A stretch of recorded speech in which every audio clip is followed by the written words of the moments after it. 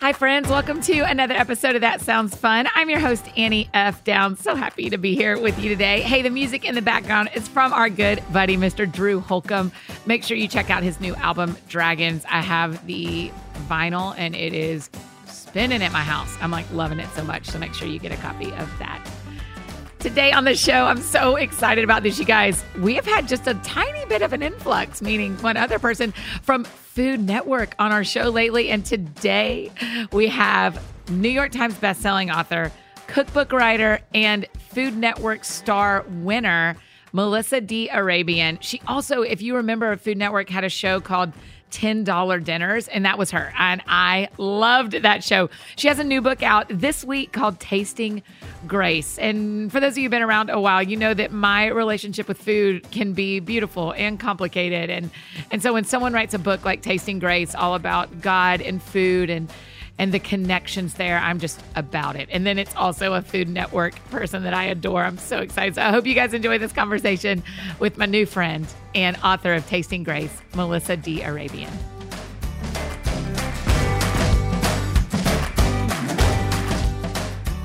The part I haven't told you yet, Melissa, is I'm kind of a super fan. Do you know this about me already? I loved watching you on Food Network. I think you're so fun to watch. Oh my gosh. Okay, was your first show, was the first thing you did Food Network star? Yes. Because in my brain, I thought I remembered you, because I said to Jenna before you got here, I was like, she's kind of Food Network OG. Like, you've been around Food Network for a while. For 10 years. It actually was 10 years ago this week that that my winning was aired on Food Network. Ah, okay. So yeah, so it's now I can say it's been a decade. Yeah, you've been a winner for a decade. That feels like, well, I've been a winner since day one in the eyes of the Lord. But in the eyes of America, it's only been a decade. That's right. We just had Corey Barrett on, who won the Food Network Spring Baking Championship. Okay, He was awesome. Was he? Oh, so I've got big shoes to fill. No. You brought your own shoes. We're thrilled about it. But what I was going to say is what I loved about him is and what I loved learning was that, like, you win months before you get to tell anybody. Oh, months before. And 10 years ago, it was a whole different. Yeah, you write about that in the book. Yeah, how different it is. It was a whole different. I'm like, wait, what? You read the book? Like, I wonder. Like, people have a podcast. Like, do you have to read all of those? Like, I think I would hand it off to someone and say, just tell me 5 or 10 key points. No. Here's the fun thing: is that our listeners know that nobody's on the show that I'm not friends with or want to be friends with, and so it's never a trial to know who you are and to read your product and read your books and all things. So.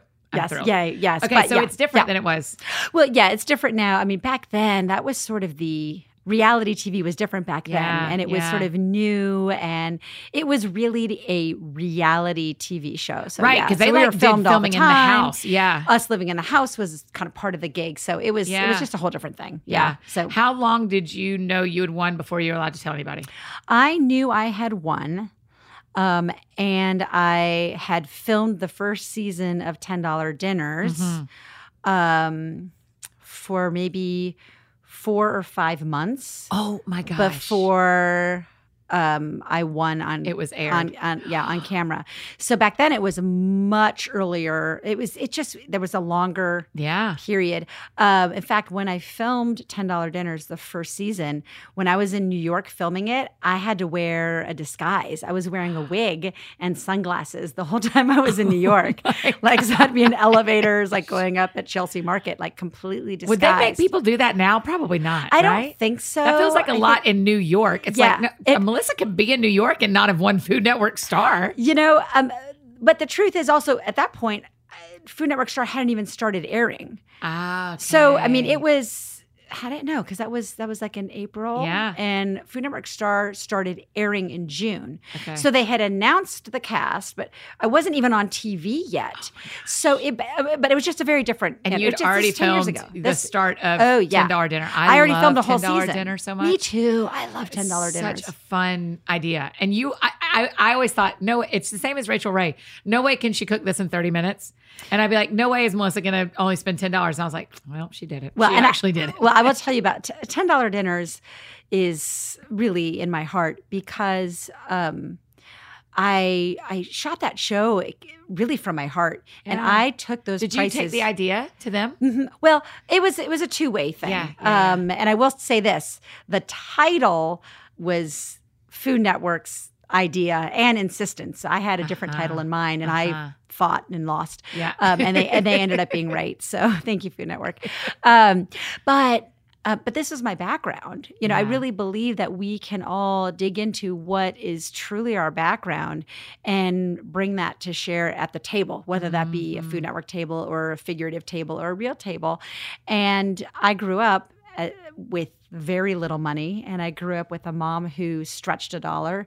So wanting to share strategies for feeding our families on a budget was something that was very important to me, and I felt deeply. So when we priced out all of the episodes, if we were 8 cents over, I would kind of let that go.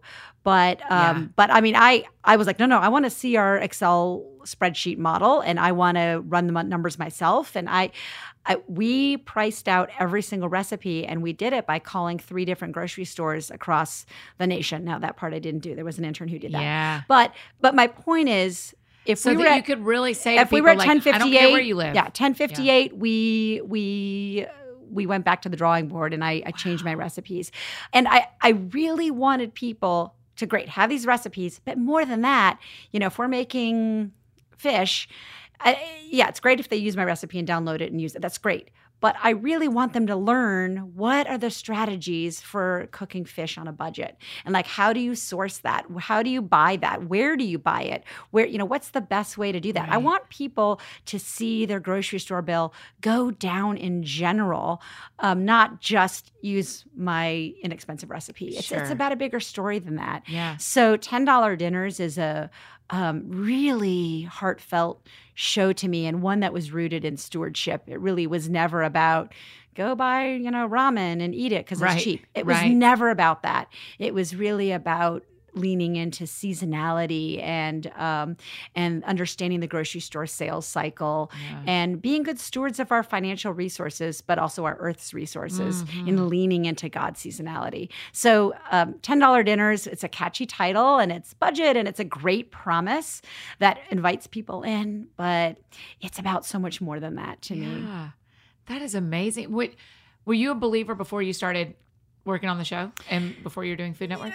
Yes. The short answer to that is yes. I think that what has been, I now realize in 50 years of looking back on my life, a gift is that I don't ever remember a moment where I didn't believe in God. I don't ever remember a moment. Now, if I were to sort of look over my life and say, were there moments where my faith was strengthened and changed and deepened? Absolutely. And in fact, I talk a little bit about that in Tasting Grace, how, different points in my life led to different struggles and moments of faith waning and also faith deepening. But luckily, I was blessed with just always believing. And I think that really comes down to the gift of feeling in my gut, even when I was too young to express this, of feeling like faith and doubt can coexist. And just because I have doubt doesn't mean my faith goes away. And in fact, faith You felt that as a kid. You knew that was okay to have both. Intuitively, just as a gift, And again, I couldn't express that, but the fact that I have always doubted, poked holes, wondered, sometimes thought, there was a phase where I thought, is Jesus just like an imaginary friend like I had growing up? Right. What if Jesus is an imaginary friend? How I had an imaginary friend named Shape, and I even had another one named Puff Rubber Baby. What if it's Puff Rubber Baby, Shape, and Jesus? And they're all imaginary friends that I'm just walking around pretending, and the fact that I've been comfortable with that musing, but not having let go of my faith is, I realize, just a gift. And I don't know how else to express that. So to answer your question, yes, I was a believer and a Christian before Food Network Star. Thank goodness for me. I will tell you this. I would not have gotten through Food Network Star without God. There's no way I would have. Really? There's just no way I would have. And Food Network Star actually brought me closer to God because you're left there without, and again, 10 years ago it was a little bit different. I don't know what all the rules are now, but it was a little bit different in that there was you couldn't have any books or anything, your phone, all of that for 7 weeks. I mean, just and you're living in this house. No books, no magazines, no TV. Nothing. As a side note, I remember this is how seriously they took it. I was at Food Network Star during the inauguration of Obama, which was a very historic moment. Yeah. Right? We were not allowed to watch that on TV. Wow. That's how seriously they took the no TV policy. So I say that not as a way of complaining, but to say it was a very isolating experience. They just wanted you with the competitors. And again, we were filmed all the time in the house because that was part of the show back then. So if I had not had God to lean on during that time and during that stress, I wouldn't have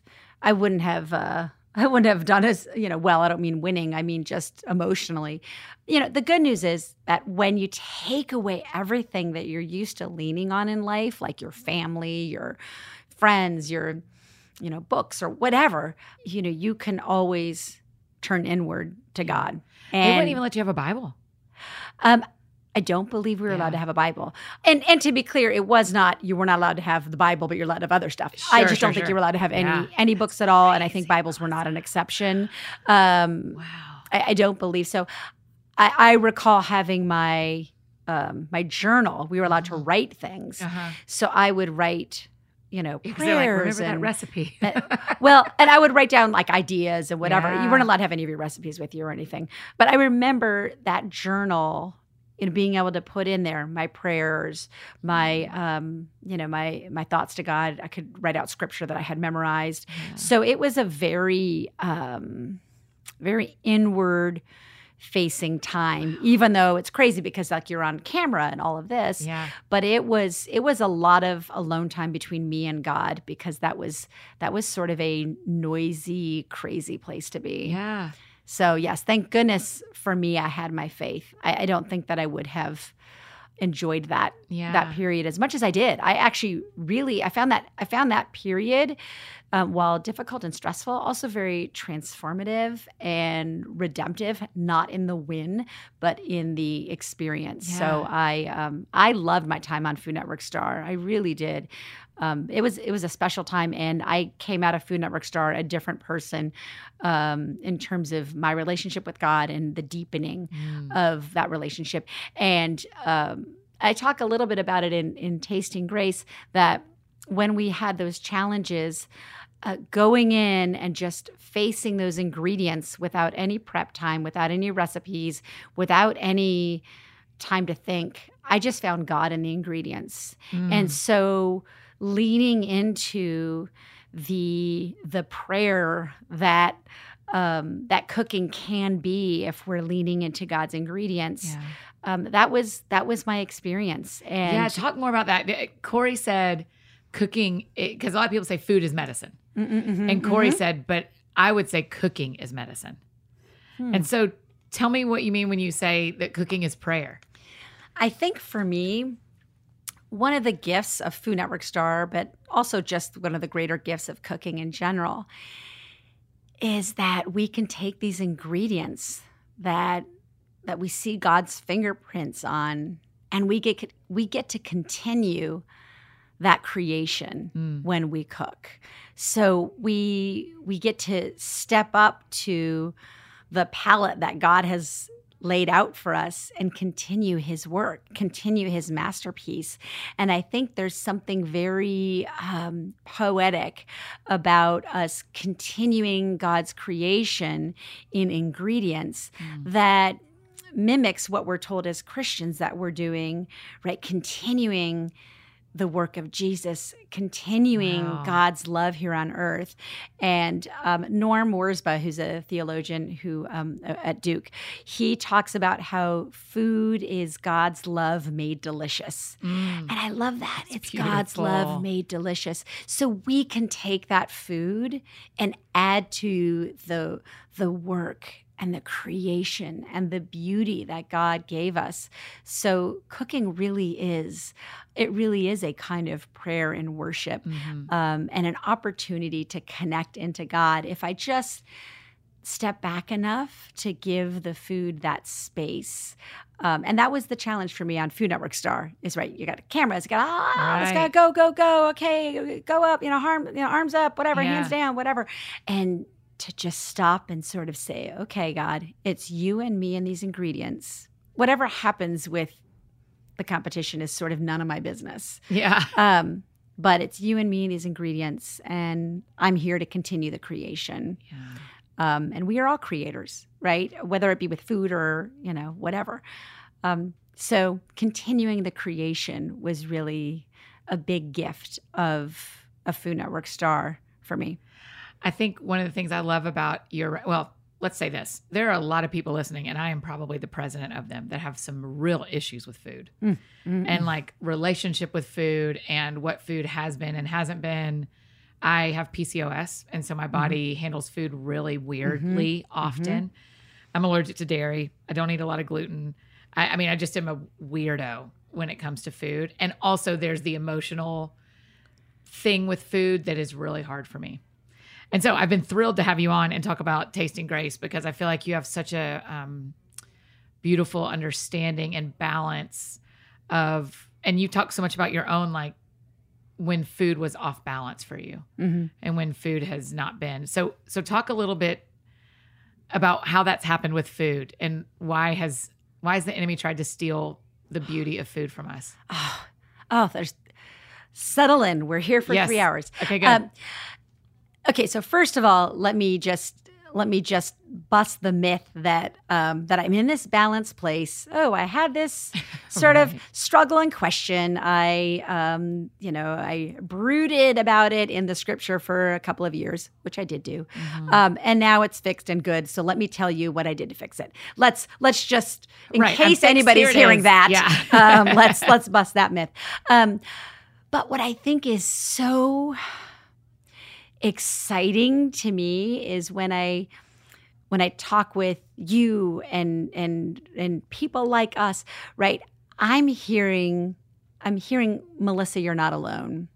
So I love that. So thank you. Yeah. But I'm also hearing we are not alone, and so we need to talk about this. Right. So that's what I'm hearing. Right. And because everybody thinks everybody else is balanced with their relationship with food. Exactly. And I don't know anybody who doesn't have a weird feeling about food. And food is complicated because we all need it, and yet we also all want it, and you can't cold turkey it. You can't just step away from food and just not eat food. Right. We have to learn to navigate to eat food with in the right, and I'm putting air quotes, but no one can see it except you, in the right way, right? Or in a way that feels good, that feels honoring, that, for a lack of any better way of saying it, that we feel like God wants us to have food in our lives and to sort of right size that relationship. Yeah. And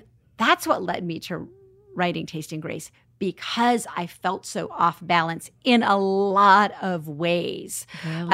As a child who didn't have enough food, there's part of me that wants to, anytime I see food, like my instinct is to load up at the buffet or whatever. There's food available. Because I may not always be available. Yeah. So there's that part of me. Then, as women, we're in society that, that we have all of these ads that sort of say, essentially, if you eat sugar and chemicals, you'll be happy and be this wonderful person. And then we are also told by society that if we do eat sugar or we do eat a piece of pie, that we need to go work it off at the gym. Yes. That, okay, now exercise, let's throw that in as punishment for food. I love how you write about that, about the balance of exercise and food, that we treat them like a seesaw, and they can just both be true. they can just both be true, and they can both be good. Yeah. So there are lots of ways in which food can be tricky for us. We then feel guilty because we're not making meals at 6 o'clock for our families, but then we feel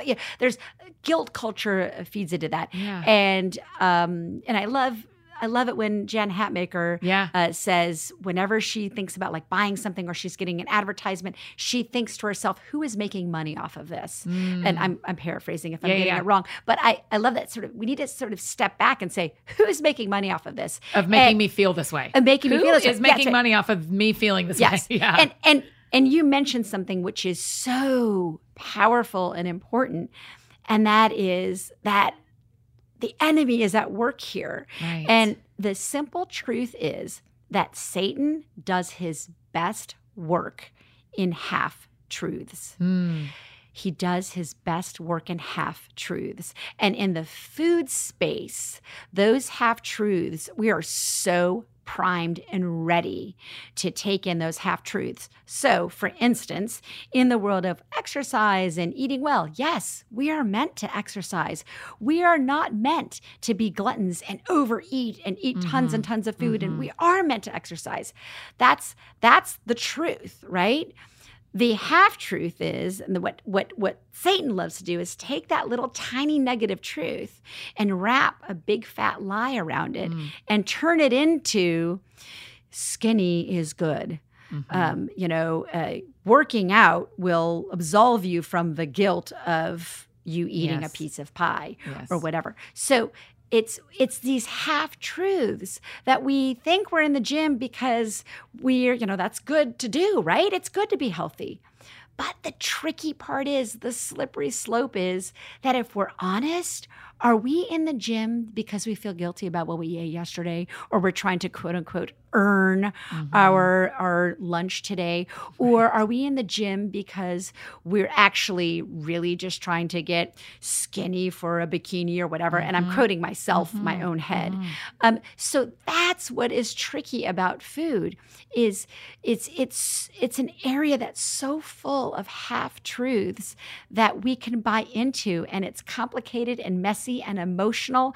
And then guess what? We're in the middle of this emotional mess, and lunch comes and we got to eat again. Yeah. And we don't even have time to step back and figure it out. Right. And that's what Tasting Grace was for me. I said, something is not right with this, and I need to figure it out because I'm not living God's best for me when it comes to food. Yeah. There was just sort of no other way to say it. God's best for me did not include the way I was thinking and feeling about food, and not in big, huge, crazy ways, but in those small, insidious ways that society cosigns and actually encourages me makes money off of. Yes. Yeah.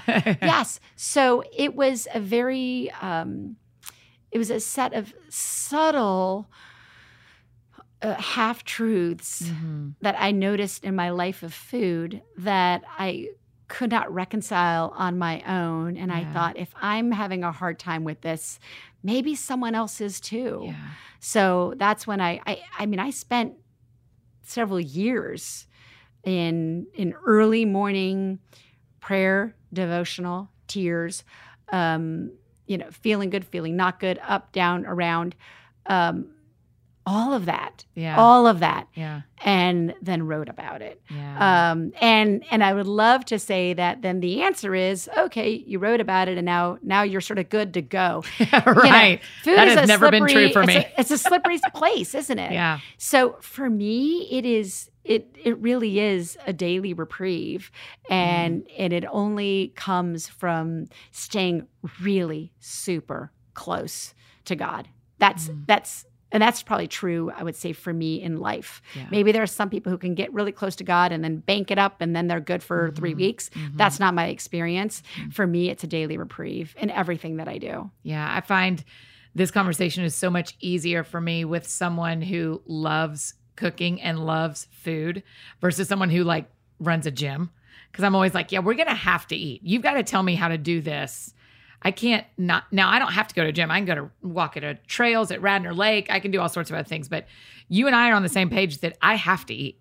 I don't have a choice. That's right. That's right. And so we have to face this complicated thing. It is. It's complicated. Now, there's also some good news here. The good news is that when I turn to God for information about what he's saying about food, there's a lot of good news. Yeah. And there's a lot of God using food to bring us closer to him. So the good news is that when I'm kind of parsing out all these sort of messages in life, the ones that are coming from society are the ones that make me feel bad. The ones that are coming from God don't make me feel bad. Yeah. How do you tell the difference? So, that's a very big question in general, we right? love to ask how do you hear God around here? And so I'd love to hear your thoughts on that. How do we know if it's God? How do we know if it's us? Yeah, right? And that comes down to discernment, which is sort of tricky business, right? For me, everyone has to figure out what of their voices is God's voice, what of their voice is, what of their voices in their head is their own voice. Yeah. So that's sort of that bigger question. But for me, discerning God's voice on food versus society's voice on food, my ability to discern is proportional to how much time per day I'm spending in devotional, in prayer, and in time with God. And I wish I could have a better way of saying, listen, well, this is what God's voice sounds like, and this is what society's voice sounds like. But the reality is, for me, it's about training myself in discernment. And training in discernment comes from daily devotional, prayer, and reading God's word. Yeah. The more I do that, the better able I am to discern. And that's why it's a daily reprieve, is because unfortunately my discernment, it goes away pretty quickly if it's just you. I'm telling you, because I'm telling you, I'm good at fooling myself. Yeah. I really am. So it's really no secret that if I let my morning devotional time go, it's only a matter of a couple of days until my mind starts telling me things that are negative, not just in the food space, but in, self-esteem, in wanting to do things in life. Everything. For me, there's no secret. The number one best daily habit that I can have, more than what I eat, more than exercise. All those are great ways for me to feel better. The number one habit for me is my daily morning devotional time. And if it goes away after a few days, not only do I feel it, but people around me can feel it. I say that a lot. Jenna knows when I'm not connected with the Lord. Yeah, yes. Because she has to sit in an office with me all day. She knows. Yes. And I will say this, that in terms of the food messages, now food messages are coming, at us. Well, which ones are from God and which ones aren't? Well, I will say this, if you're just sort of trying to, get sort of a litmus test, I will say this in general. The food messages coming from God are ones that bring people together, that bring me closer to God, to my original purpose, they take me back to who I was in Genesis 1, the worker that Adam and Eve, they were meant to be in tending the garden, the creator we were created to be. So when I feel like I'm drawn closer in to God, and to who Jesus was with food, into bringing people together, then chances are that is probably more a message from God. Yeah. If it's a message that is more separating, and if I think and marinate in something long enough, I can get a sense for whether something is more separating than bringing together. So if I say to you, as I used to, I would say this on Food Network all the time, impress your friends with this, with this easy recipe. Impressing our friends, is that a message of separation or one of unification? It's really separation, isn't it? Right? Mm-hmm. Impressing means put yourself up on a pedestal. It's a small pedestal. I get it. We're talking about chicken piccata. We're not, I get it. There are limits to how much a chicken piccata dish can separate you from your family and friends. But if the intention is impressing, that's separating. Yeah. So really looking at, is this separating or bringing people together and bringing me closer to God? That is probably the best litmus. If you're looking for a quick take answer, that would be it. Yeah. But it really comes down to that deep discernment.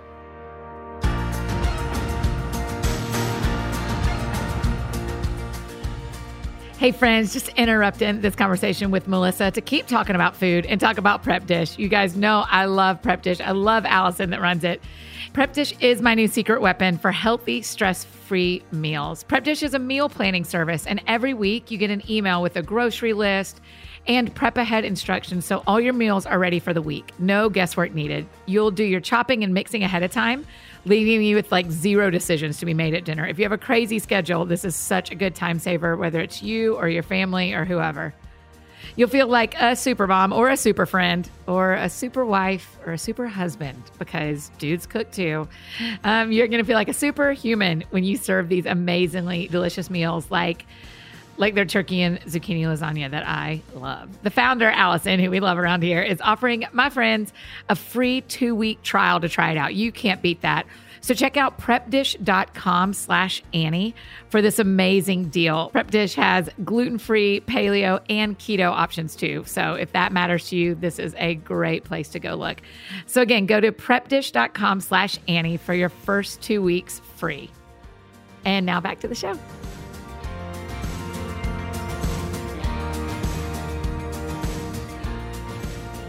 So in the mornings, one of the things people ask a lot when we talk about this devotional time with God, this personal time, there's 2 questions. One is, what does it look like? And the other is, can you do it at night? Well, you can.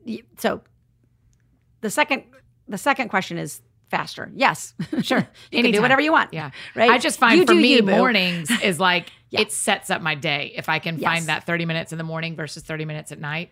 But I'm also I think God wants to spend time with you whenever you want to. I totally agree with you. And so, I am of that you do you, and that's great. The reason why I make the case for the morning is that there's sort of an afterglow of devotional time. And by the way, beautiful. I would say the same thing is true of exercise. Yeah. You have those endorphins, but, true for both, but in different ways and to different degrees. So I'm not equating the two. But I would also make the case for morning exercise. Okay. But there's an afterglow that comes with devotional time that I am just kinder. I am wiser. I am better at discerning God's voice the closer I am to devotional time. So for me, I feel like, why waste that during sleeping? Yeah. Yeah. So why not have that extra wisdom or help or peace or connection with God as I go through and make conscious decisions throughout my day?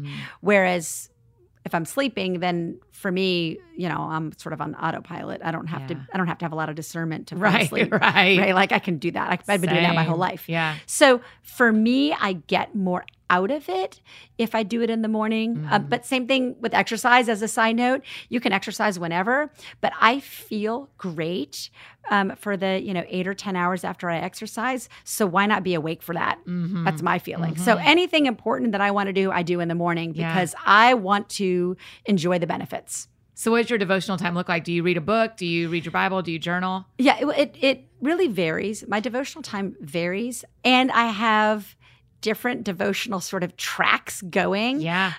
So I have kind of three different things that I do. One is I usually have sort of an area of special interest or growth that I'm always reading about in the Bible. So, for instance, for the past few years, that has been food and how God is using food in our lives. Yeah. So I will read sections of the Bible related to a topic that I find interesting and a personal growth area.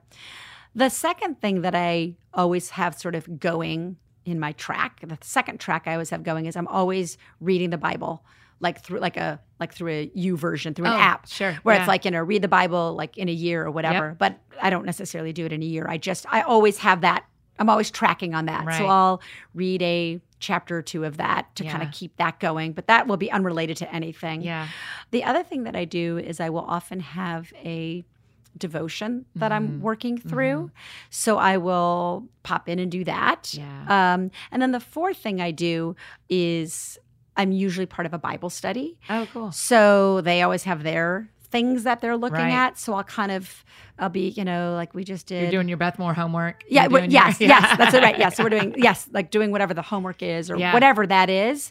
So that's sort of the fourth track. I don't do all four every day.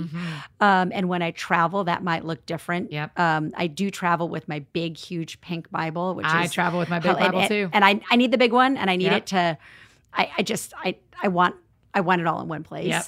I want to read the Bible from the last place I read the Bible where I have those last notes. So I don't do all four every day. I usually do 2 of those 4, and it kind of depends on what mood I'm in. Yeah. But those are sort of I always have those 4 That's tracks brilliant. going. Yeah. It's sort of like people have like 4 books going, Yeah. and then they pick up and they read. That's not me, but but you got the tracks going. I have in the 4 morning. devotional tracks. Yeah. And but I have to do at least one of those. Man, that's at least one of brilliant. those. Yeah. I have to. I just love it. Thank you for sharing that with us, because I think one of the reasons we stall out on doing those things is because we don't know if we're doing the quote right thing. So then when we get to hear all these different people and what their devotions look like and what hearing God looks like for them, no matter where you are in your faith journey, you can go, there's an app I can read YouVersion and okay. And it'll read to you. It'll read. You can That's even what I put do it when on. I'm putting my makeup on every day. I listen to the audio book of the Bible in chronological order. Yes. And so yes. every day. Yep. That's and what you I can do. just listen to a little bit. Yep. I'm going to add a fifth thing that I do, which doesn't You replace. fancy, Melissa. Let's Well, go. it's sort of a 4B. Okay. It's not even though, because it doesn't replace any of my other devotional stuff. But the other thing I love to do is I love to have some Christian author, some books by Christian authors. Sure. And I'm thinking of, for instance, your book, or I loved Present Over Perfect by Shauna. Shauna. That was so good. So good. So after I do my devotional, if it's like a weekend or if I can, I love to then just read someone else's Christian book. Yeah. And it's just like a fun little treat, sort of a in between the work and thinking and marinating in God's word into like my normal life of like, I got to go take the kids to school or whatever. I'm making that up. My kids ride their bike to school, but I take them nowhere now. No, I'm kidding. But I do love that. So I always have like what I call like a fun Christian book that I'm kind of reading. Yeah. And is Tasting Grace your first one you've written like that? 'Cause you have Yeah. So Tasting cookbooks. Grace is my So first, it's the one that can sit with my us. first morning book. Yeah.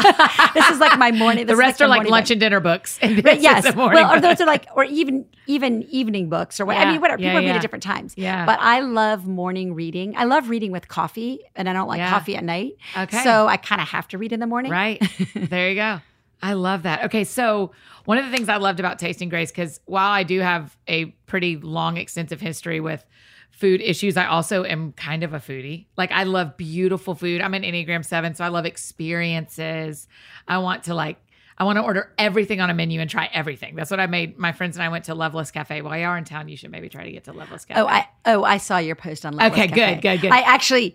I Googled it to see. I was like, how far is it from there? Can we go? And whatever. And I was like, Yeah. okay, it's a little bit It's out. a little bit. Yeah. It's about 25 minutes out of town. Yeah. But Anyway. when you go, you're like, just let us try everything. Yeah. But one of my favorite chapters in the book that you wrote about was about how foodie culture has changed and how I want to read the subtitle of the chapter, Foodie Culture May Be Chipping Away at God's Food Culture.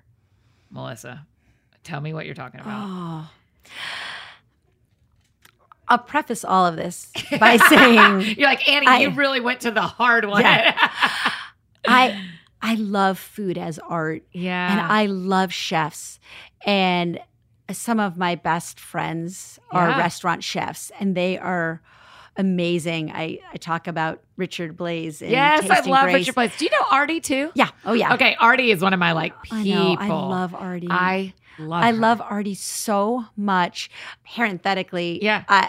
Artie and I have been tight friends since the day she was on Food Network Star.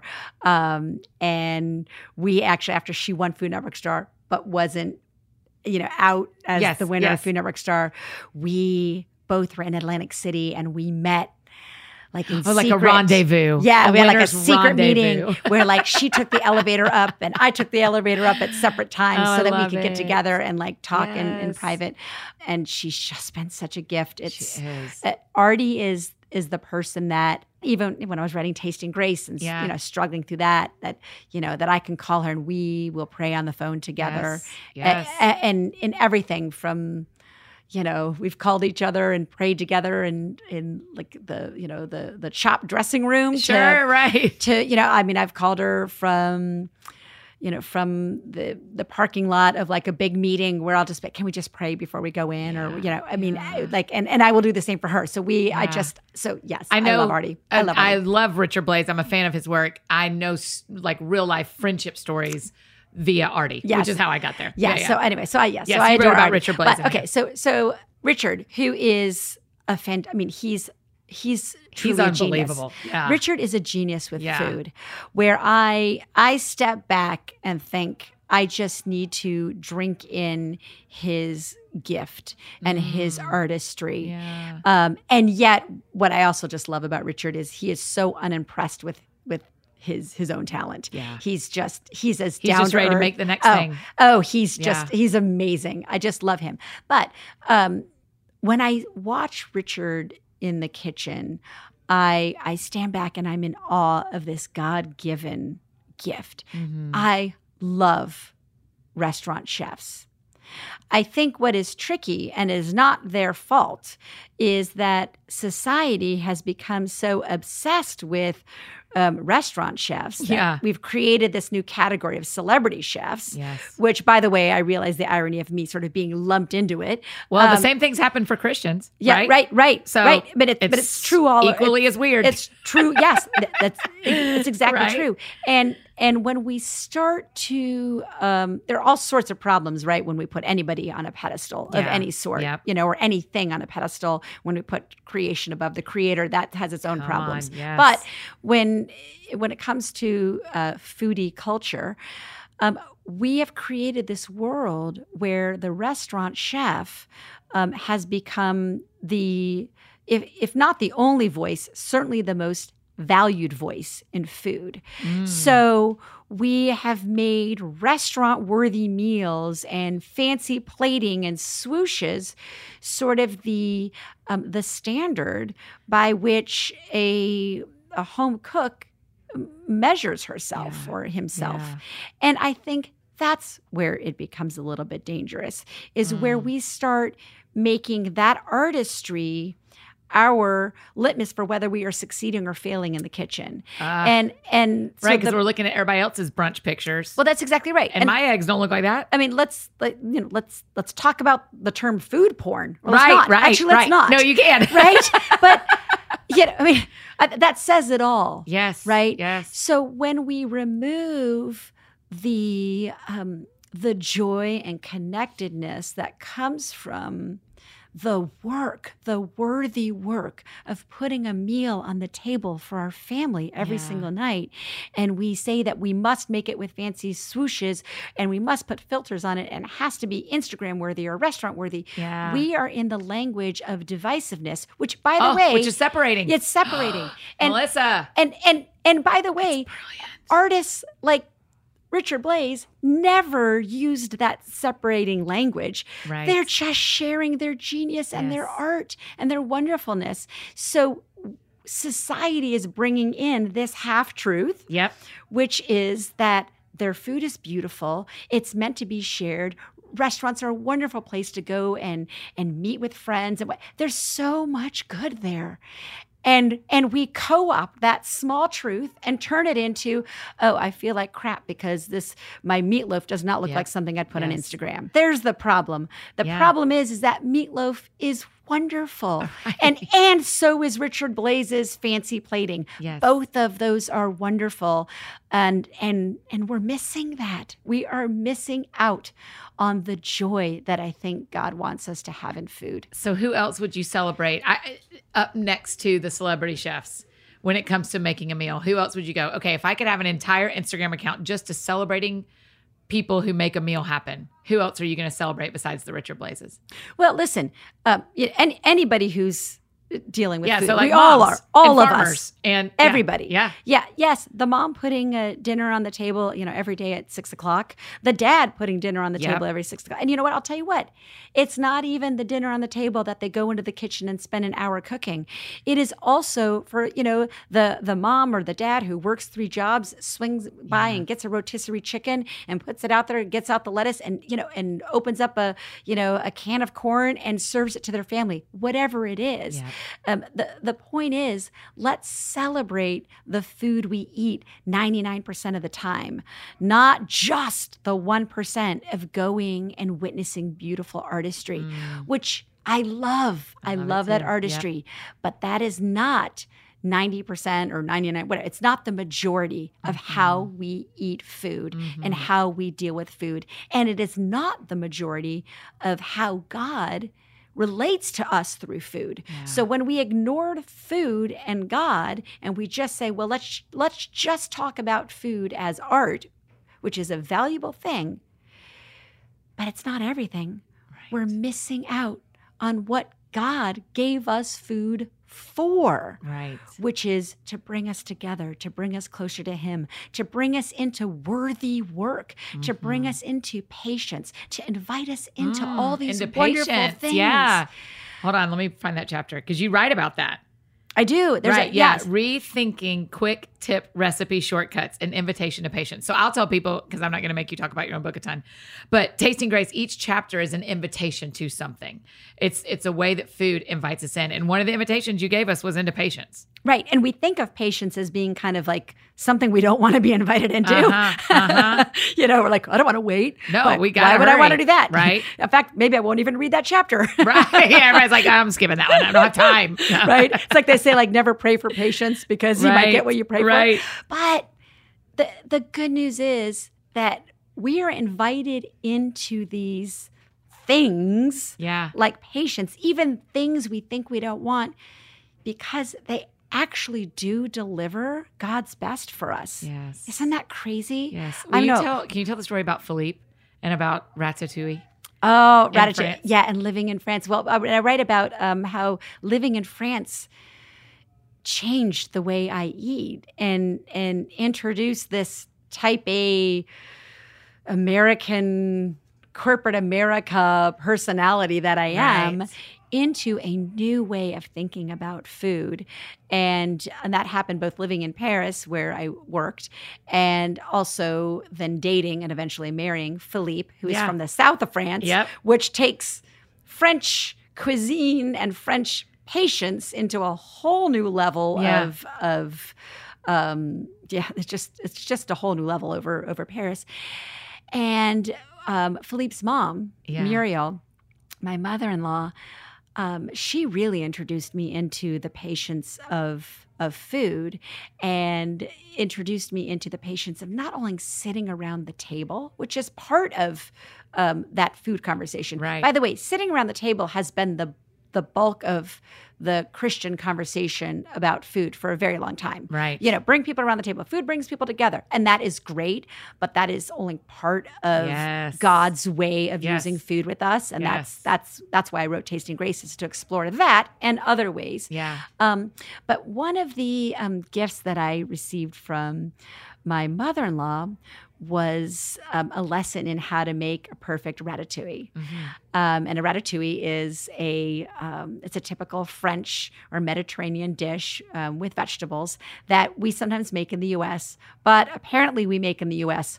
all wrong, and I didn't realize it until I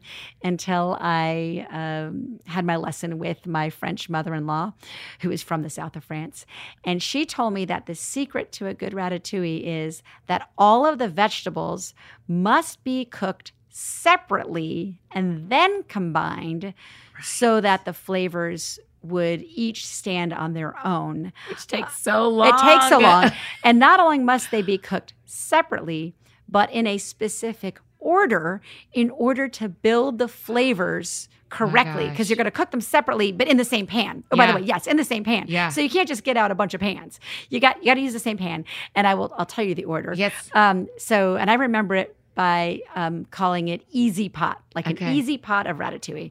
So it's eggplant, zucchini, peppers, onions, tomatoes. So that's the order. Eggplant, zucchini, pepper, onion, tomatoes. And then you also add in garlic, just in case anyone's like writing this down as a recipe. What? Yeah, and a little olive oil. Maybe some thyme if you want. I'm just, you do you. This is why you're the chef. You're like, also I throw in thyme, and I'm like, tell me exactly what Yes. That wasn't a full recipe. That was just an acronym. Help me out. Like, buy her cookbook, you guys. Just get a cookbook, you'll get it.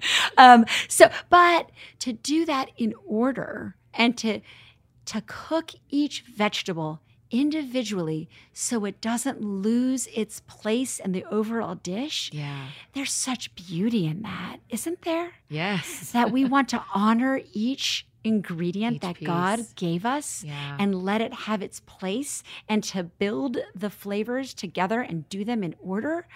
That takes an amount of patience I didn't know that I had.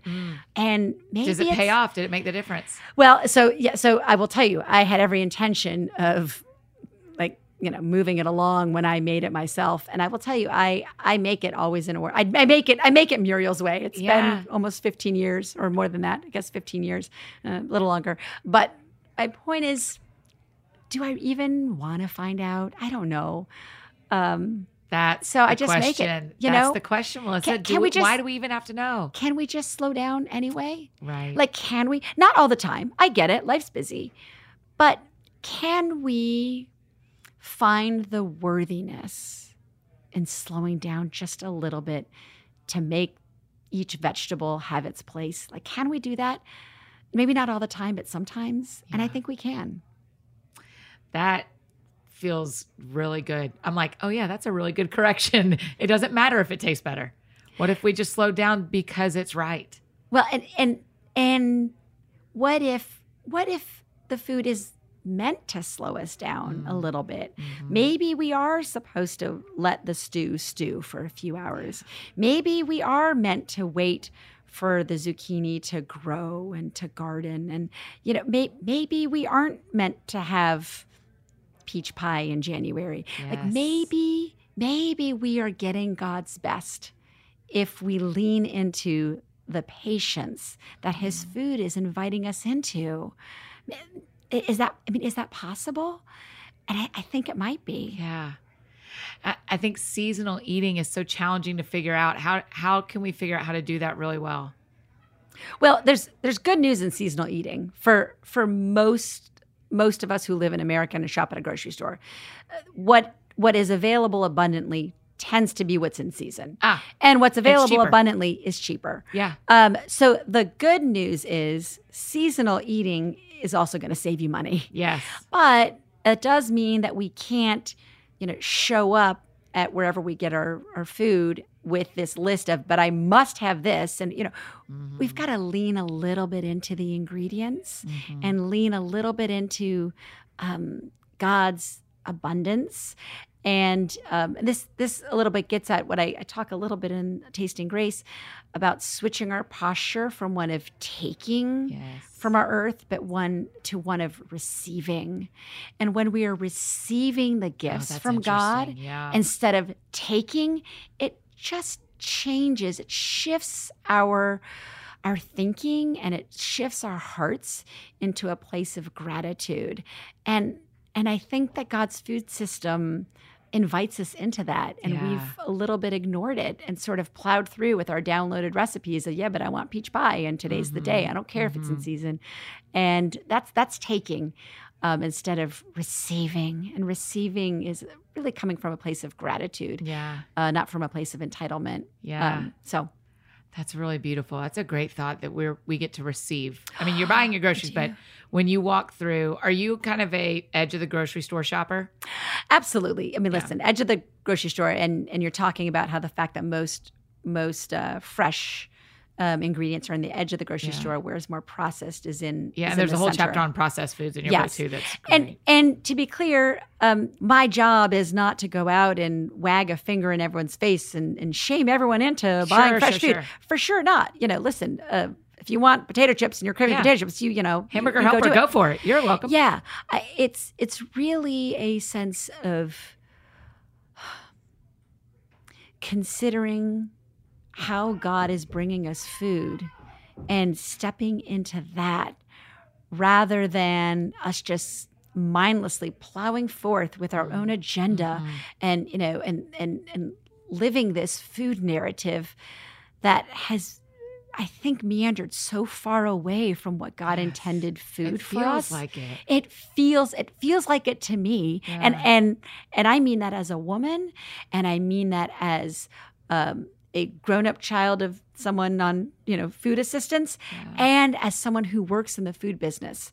So I think I'm plugged into what we're doing, and I feel like we're pretty far from the good news of food. Yeah. I'd love for you to talk for just a second about what freedom really looks like with food, because I don't think freedom is saying you can't eat processed foods and you have to stay on the edge of the grocery store.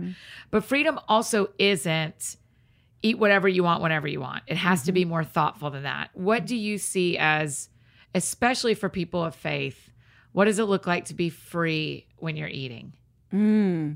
I love that, because the word freedom implies, and I think rightfully so, that there's such good news about food.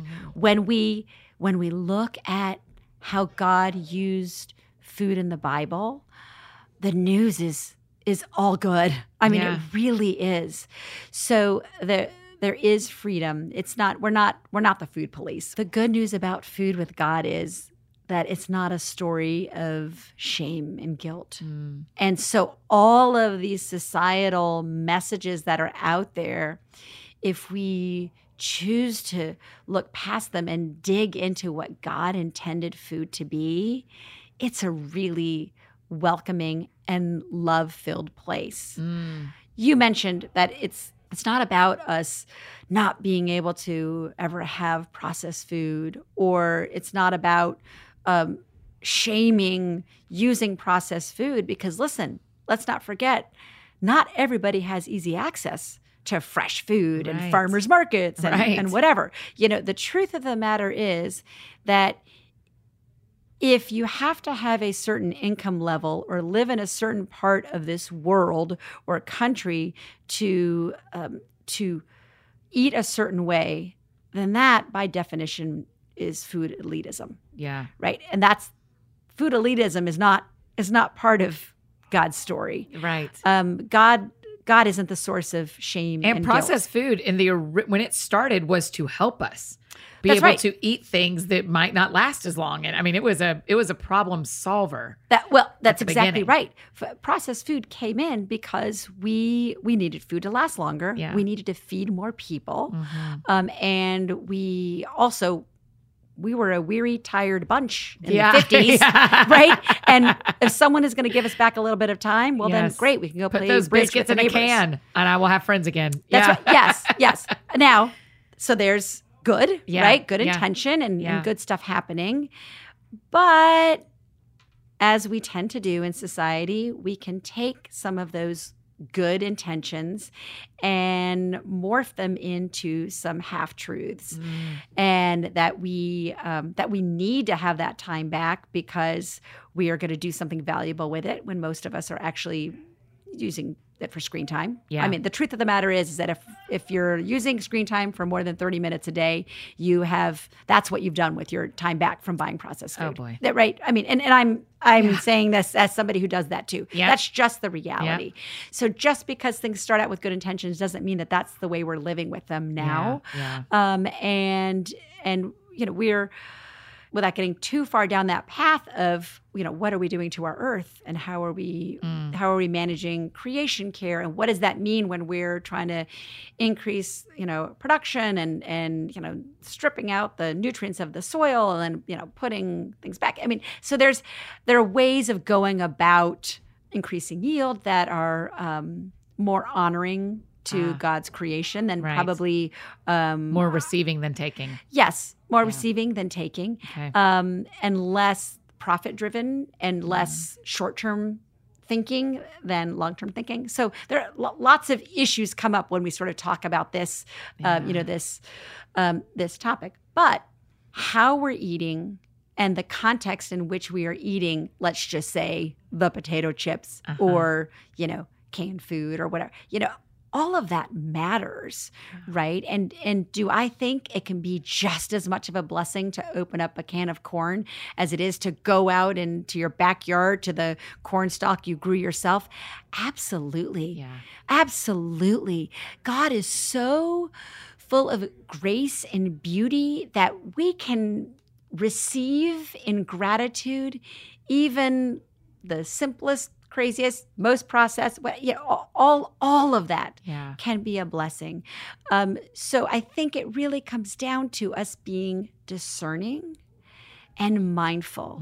When we plow through our lives without stopping to think about, how does God want us to receive food, and what does that mean across the entire food life cycle, right? From soil to to the growing, to the delivering, to the recipes, to the serving, to the cooking, to the cleaning up after people leave, all of that. What does that mean? How do I behave across that food life cycle?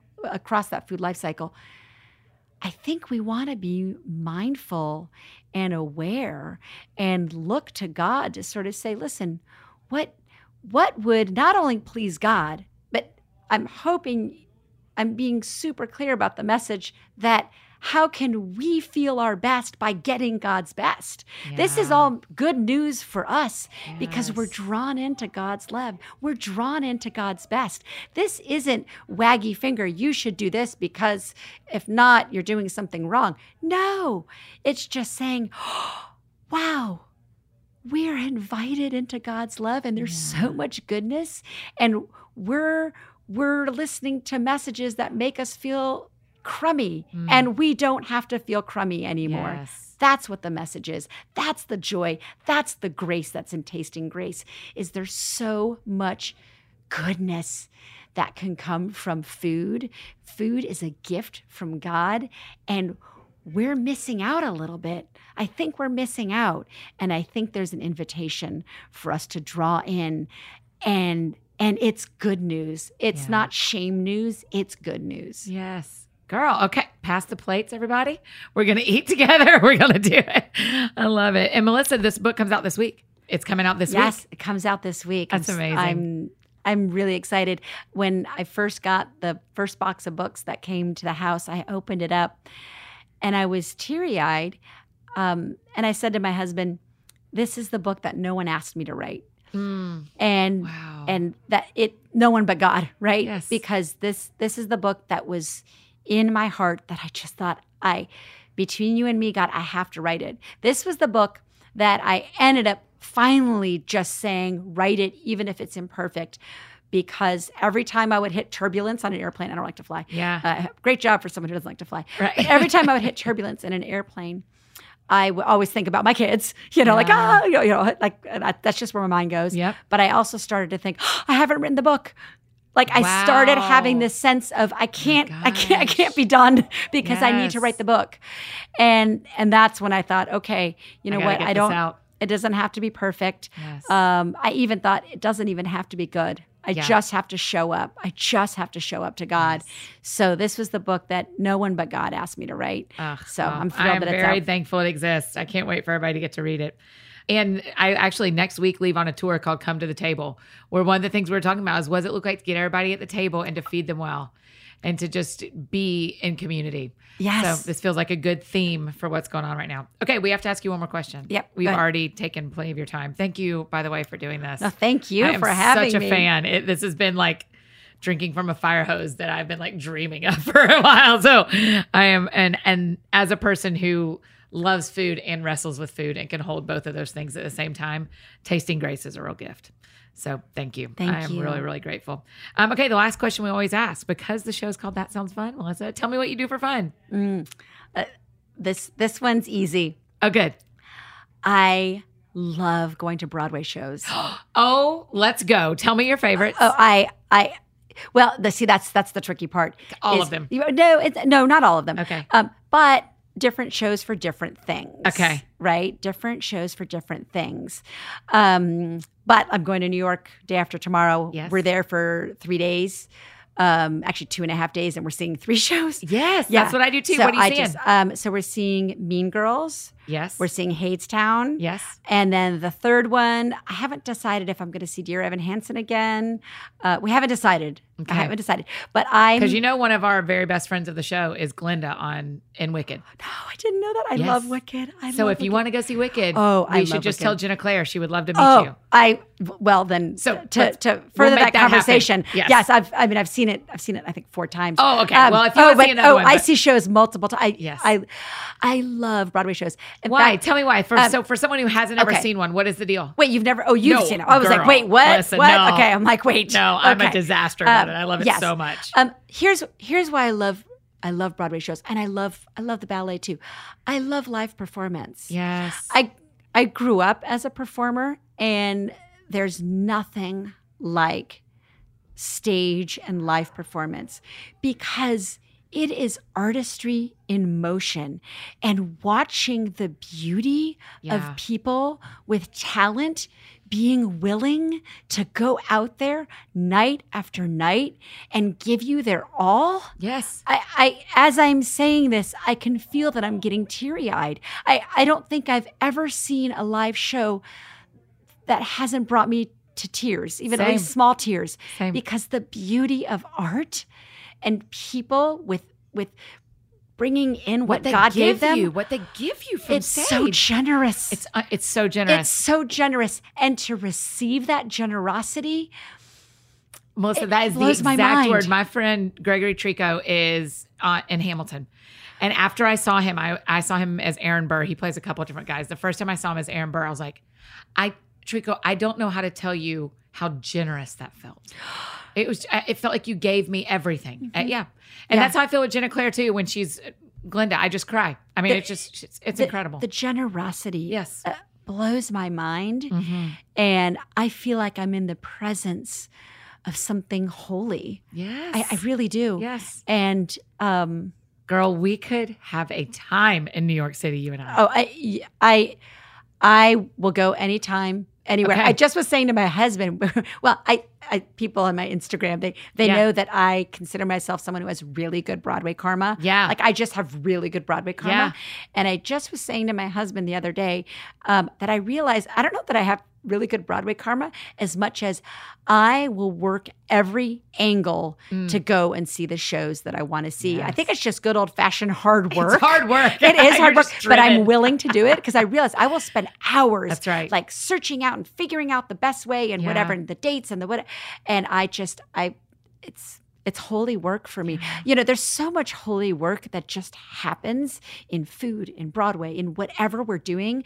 I used to work in finance, and there's holy work in that. Yeah. There's so much beauty out there if we just look around at people who care a lot about the work they're doing, and then they're doing it. And that's holy. Yeah. Girl. Yes. Is there anything we didn't talk about that you want to talk about? No. Other than when we're going to New York together. Right? Okay. How are we going to go to all these shows? Yeah, my friend Jonathan Merritt that lives up there. I mean, we always try to see shows that we don't know because it's like, I want to see ones I love and I want to go back. But then also like, what's the magic that we don't know? I know. And I don't like to read up on the show so that I don't know what they're all about. Yes. I will say parenthetically, I saw Hamilton twice for this very reason, because obviously I knew what it was about, Hamilton, right? Yes. But I would say that is one of the few shows I would say to people, it's such a fire hose of artistry that if you can read up on it a little bit before, that frees you up to enjoy and receive a little bit better. Yeah. But that is the only show that I would say I think you will enjoy it more if you've read up on it. Other than that, I just want to show up. Yes. And I am all yours. Yeah. I am I'm all yours. Don't you dare open up a candy around me, because I will give you the eye. That's right. Like, no, I am there. That's right. I am there for it. That's what it said at the start of Wicked. They say, turn your phones off and unwrap your candy. Unwrap your candies. Like what? Yes. Okay. Well, if you want to get, we'll talk about this, but if you want to go to Wicked, we can. I mean, I have to buy my tickets too, but you can for sure. I would love to connect you with Jenna Claire. She would love you. Well, yes. Anyway, well, Melissa, thank you for being on the show. I appreciate it so much. I can't wait for all of our friends to read Tasting Grace and just experience it like I've gotten to. So I'm so glad we finally met. I know, it's finally real. I'm so glad. I'm like the secret fangirl. Anyway, so mutual. Not so secret.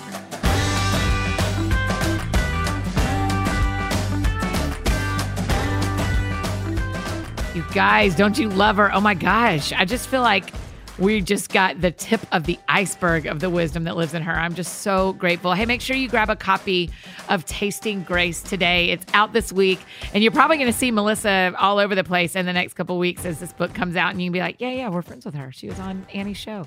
So make sure you follow her on Instagram, Twitter, all the places, and tell her thanks for being on the show and how much her conversation mattered to you. Also, if you enjoyed this conversation with Melissa, we have a couple of other foodie-centric ones I think you'd really like. Corey Barrett, Food Network champion of the Spring Baking Championship, was on in June. So you could go hear that one. We also have Margaret Feinberg this year, who had a new book come out called Taste and See, that her episode is excellent. And of course, there's episodes with my friend Danielle Walker, who, as you know, I go on tour with next week. The Come to the Table tour. Danielle, Angie, and I head out on a bus a week from today, and I'm really excited. So if you love talking about foodie things, those are some episodes we've already got for you that I think you're really going to like. And if you have other people in this genre that you'd love to see on the show, just let me know. Of course, Artie is coming up, as you can imagine, in the very near future. But we've also always got space for new friends. So if you think of other people you'd like to hear on the show from Food Network, or a favorite chef, or someone in that genre, just let me know. They can always say no, right? We can ask. Hey, if you need anything else from me, I'm embarrassingly easy to find. Annie F. Downs, F as in foodie. Annie F. Downs on Instagram, Twitter, Facebook, all the places. Wherever you need to find me, that is how you can find me. And if you get a chance to rate and review the show, that would mean the world. So I think that's it for me today, friends. Go out and do something that sounds fun to you. And I will do the same. And we will see you back here on Monday with my friend, one of your favorite pastors, I bet, one of my favorite pastors, Mr. David Platt. We'll see you guys on Monday. Have a great weekend.